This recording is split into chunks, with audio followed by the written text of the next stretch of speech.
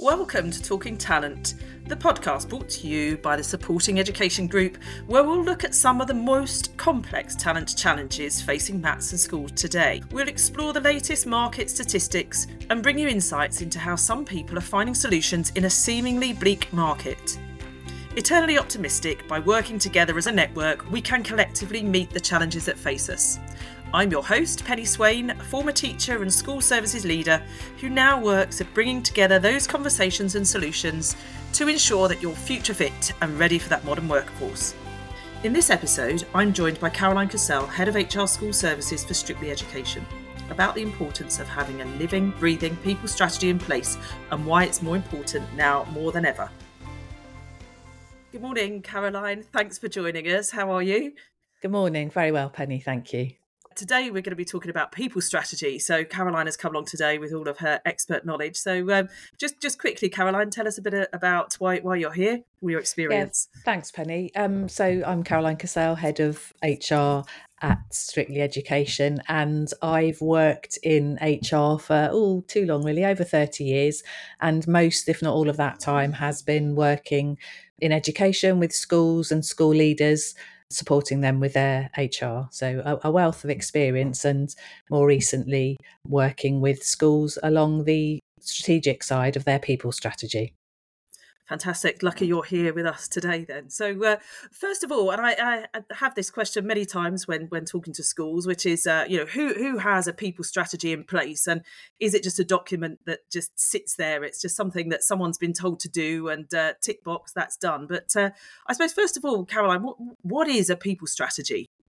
Yeah, it's a good question, Penny. And essentially, it's about a document that allows you to step back from day to day operations and develop a strategic plan that addresses essentially where you're heading and what your priorities should be to get there. As we know, typical school and education challenges at the moment are recruitment, retention, employee engagement, well-being, workload, etc. So a people strategy can help you address those. And also it's about maximising talents in your school or multi-academy trust. By that I mean learning and development, leadership, succession planning, growth, etc. And considering what capacity and capability you as a school or a multi-academy trust need, essentially to enable your staff to deliver the best outcomes for your pupils. A people strategy can be as large or as small as you like, or it needs to be. There isn't really a set format to that. And we found from our recent MAT Leaders survey that between 40 and 49% of respondents didn't have a people strategy, and that's not uncommon in the sector.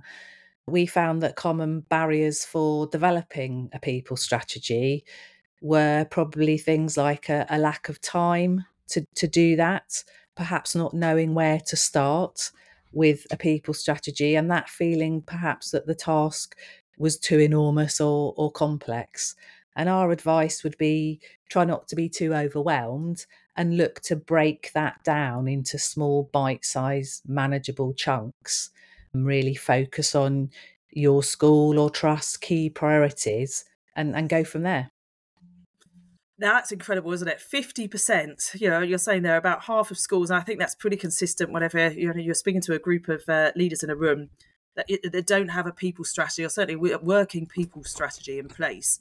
And yet, people are the biggest expenditure in our budgets, and our people are. It's quite everything. A lot of headlines that you see at the moment are certainly that recruitment and retention, staffing is a big issue for schools. So why is it not at the top of people's priorities at the moment? What are you hearing back from schools about why it's not there?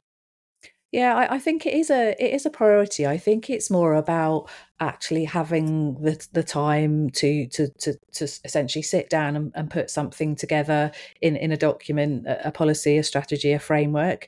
As we know, most, if not all, schools and trusts have a school improvement plan, a school development plan, or such like documents, and have had that for some time. I think if you ask most establishments as well, they'd all have a budget plan or a budget strategy. And then when you say, well, how many of those have got a people strategy, that number drops off considerably.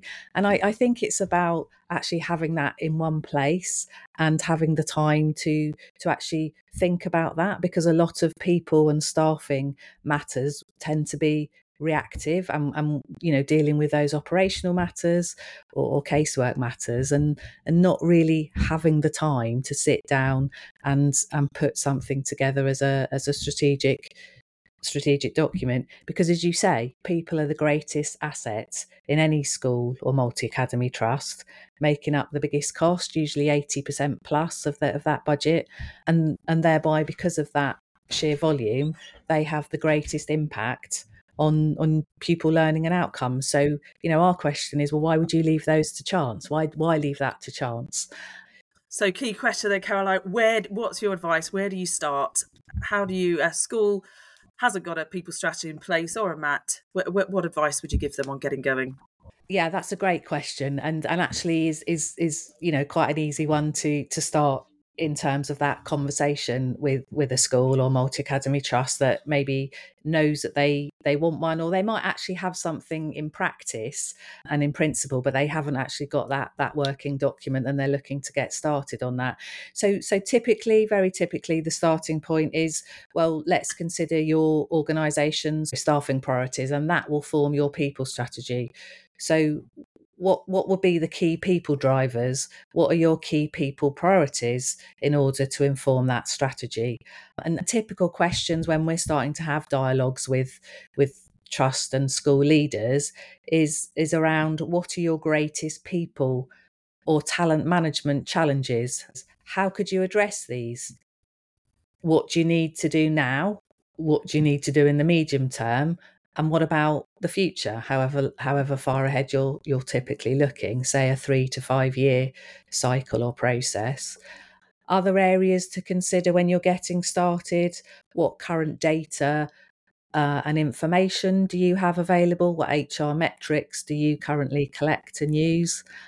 Most schools and establishments, I think, now do regular engagement surveys with employees. So what information have you got that's coming from that can be useful to inform your strategy? And I guess the other key area is considering how you would engage and communicate with all the key stakeholders, so trustees, leaders, staff. There's obviously an awful lot there to that a MAT needs to think about and consider, and before they start getting their strategy into place.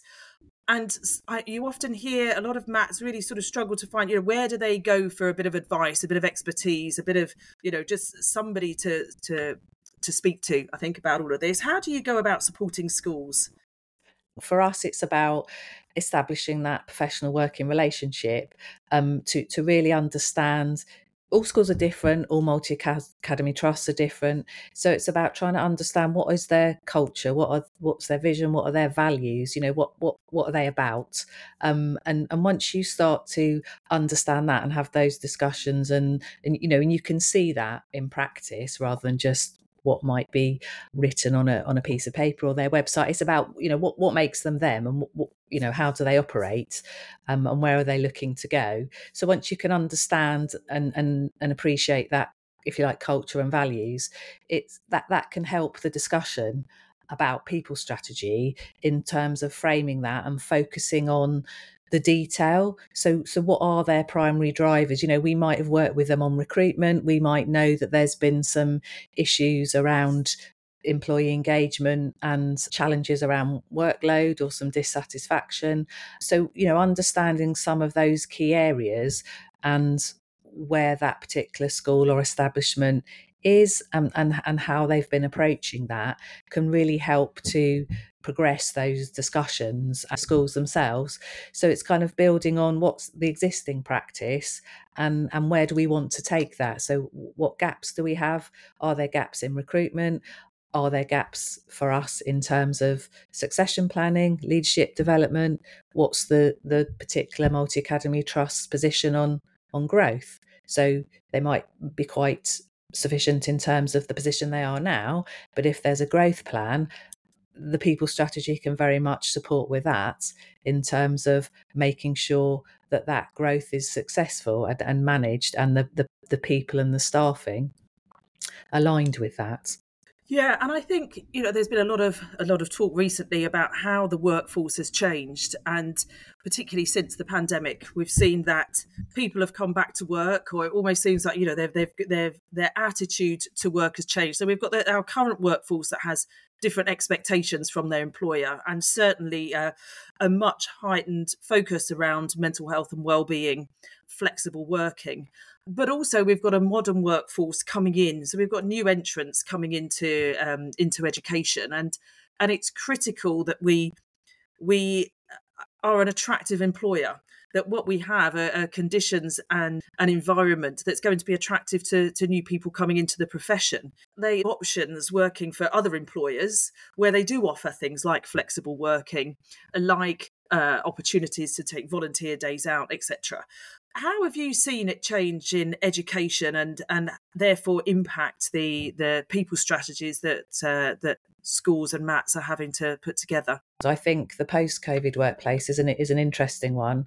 As generally speaking, most organisations went from very office-based to completely home-based, and now looking to be as flexible as they can and as is possible, both for their employees and the organisation itself. And schools are very different in terms of what they can do and what is possible for them to do in terms of that hybrid working. I think also, and that there is possibilities there, but essentially schools are having to be quite creative about what they can do in terms of flexible working, because essentially most schools need most staff in on most days in order to deliver the curriculum. I think the challenge that schools probably have faced has been compounded by the budget financial situation, and that the challenges around recruitment and other data that informs that, such as the teacher wellbeing index. And I think for workload generally and the work that schools are able to offer as an attractive employer, particularly with support staff, they've kind of lost a bit of that USP that they had before the pandemic for support staff, particularly with part-time, term time offer to support women and men with caring responsibilities, either for small children or the elderly generation. And that was a very attractive recruitment piece for schools, as opposed to full-time working where you didn't have that flexibility.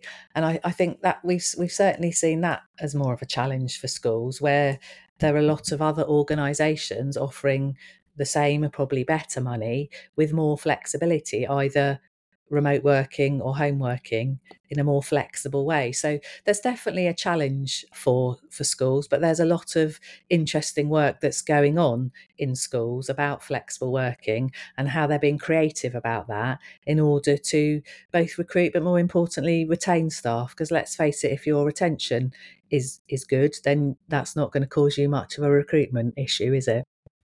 Absolutely. What are the top 3 things that you would say schools need to seriously address about being an attractive employer? What you would have seen this. I know with MATs that you work with, there are some that are doing some incredible things at the moment about making themselves attractive places to work. There's a lot of doom and gloom around, everyone's leaving teaching, no one wants to join the education sector. But at the end of the day, there are nearly 1 million people employed in the education sector. It's still more than ever the largest ever workforce in education. It still attracts highly intelligent, motivated, purpose-driven people. but there's still not enough people, and there's still obviously worrying concerns around the numbers and the reasons why people are leaving. In your experience in talking to MATs at the moment, what are if they could change 3 things that would have a big impact on their recruitment and retention, what would they be?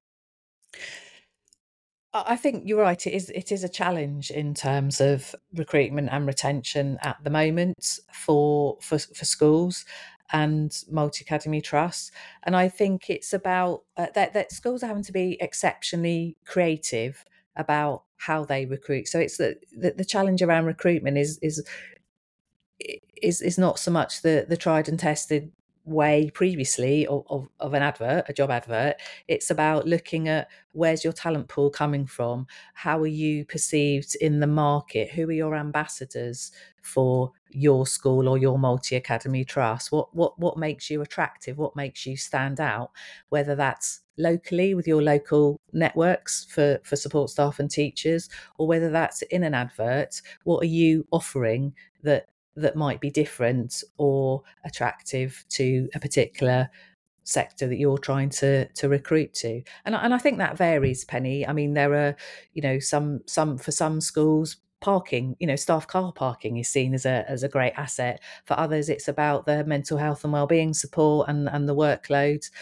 So it's about what makes you different, what makes you stand out, and actually looking at all the creative channels of attracting staff, both teaching and support staff, and so that you're not, and that's where the people strategy can support you in terms of looking forward and not having to react to a situation that you weren't expecting.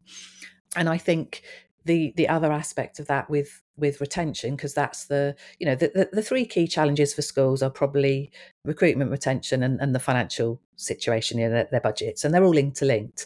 I think with retention, that almost, recruitment almost starts with that. As I said earlier, if you are, we all expect a certain amount of churn and turnover, and let's face it, that's healthy. But if it's out of kilter or it's not what you're expecting in terms of volumes, and that can be, that lack of retention can have an impact on your recruitment, both in terms of costs, staff morale, as well as ultimately it will all link back to the impact on pupils. So I think if turnover is an issue, if retention is an issue, it's always about the why. What information or data do you have that can inform that? Do you do exit interviews and surveys? Do you have some open, transparent feedback about why people are leaving? I mean, is there anything that you need to address in terms of that? Is it about workload? Is it about the culture? Or actually, is it because you're investing in training and developing your staff, and they might well be, they've spent some time with you, but actually they're leaving because they're getting promoted, or they're still staying within the education sector. So I think they're probably the 3 key areas that schools are grappling with at the moment: recruitment, retention, and the financial situation.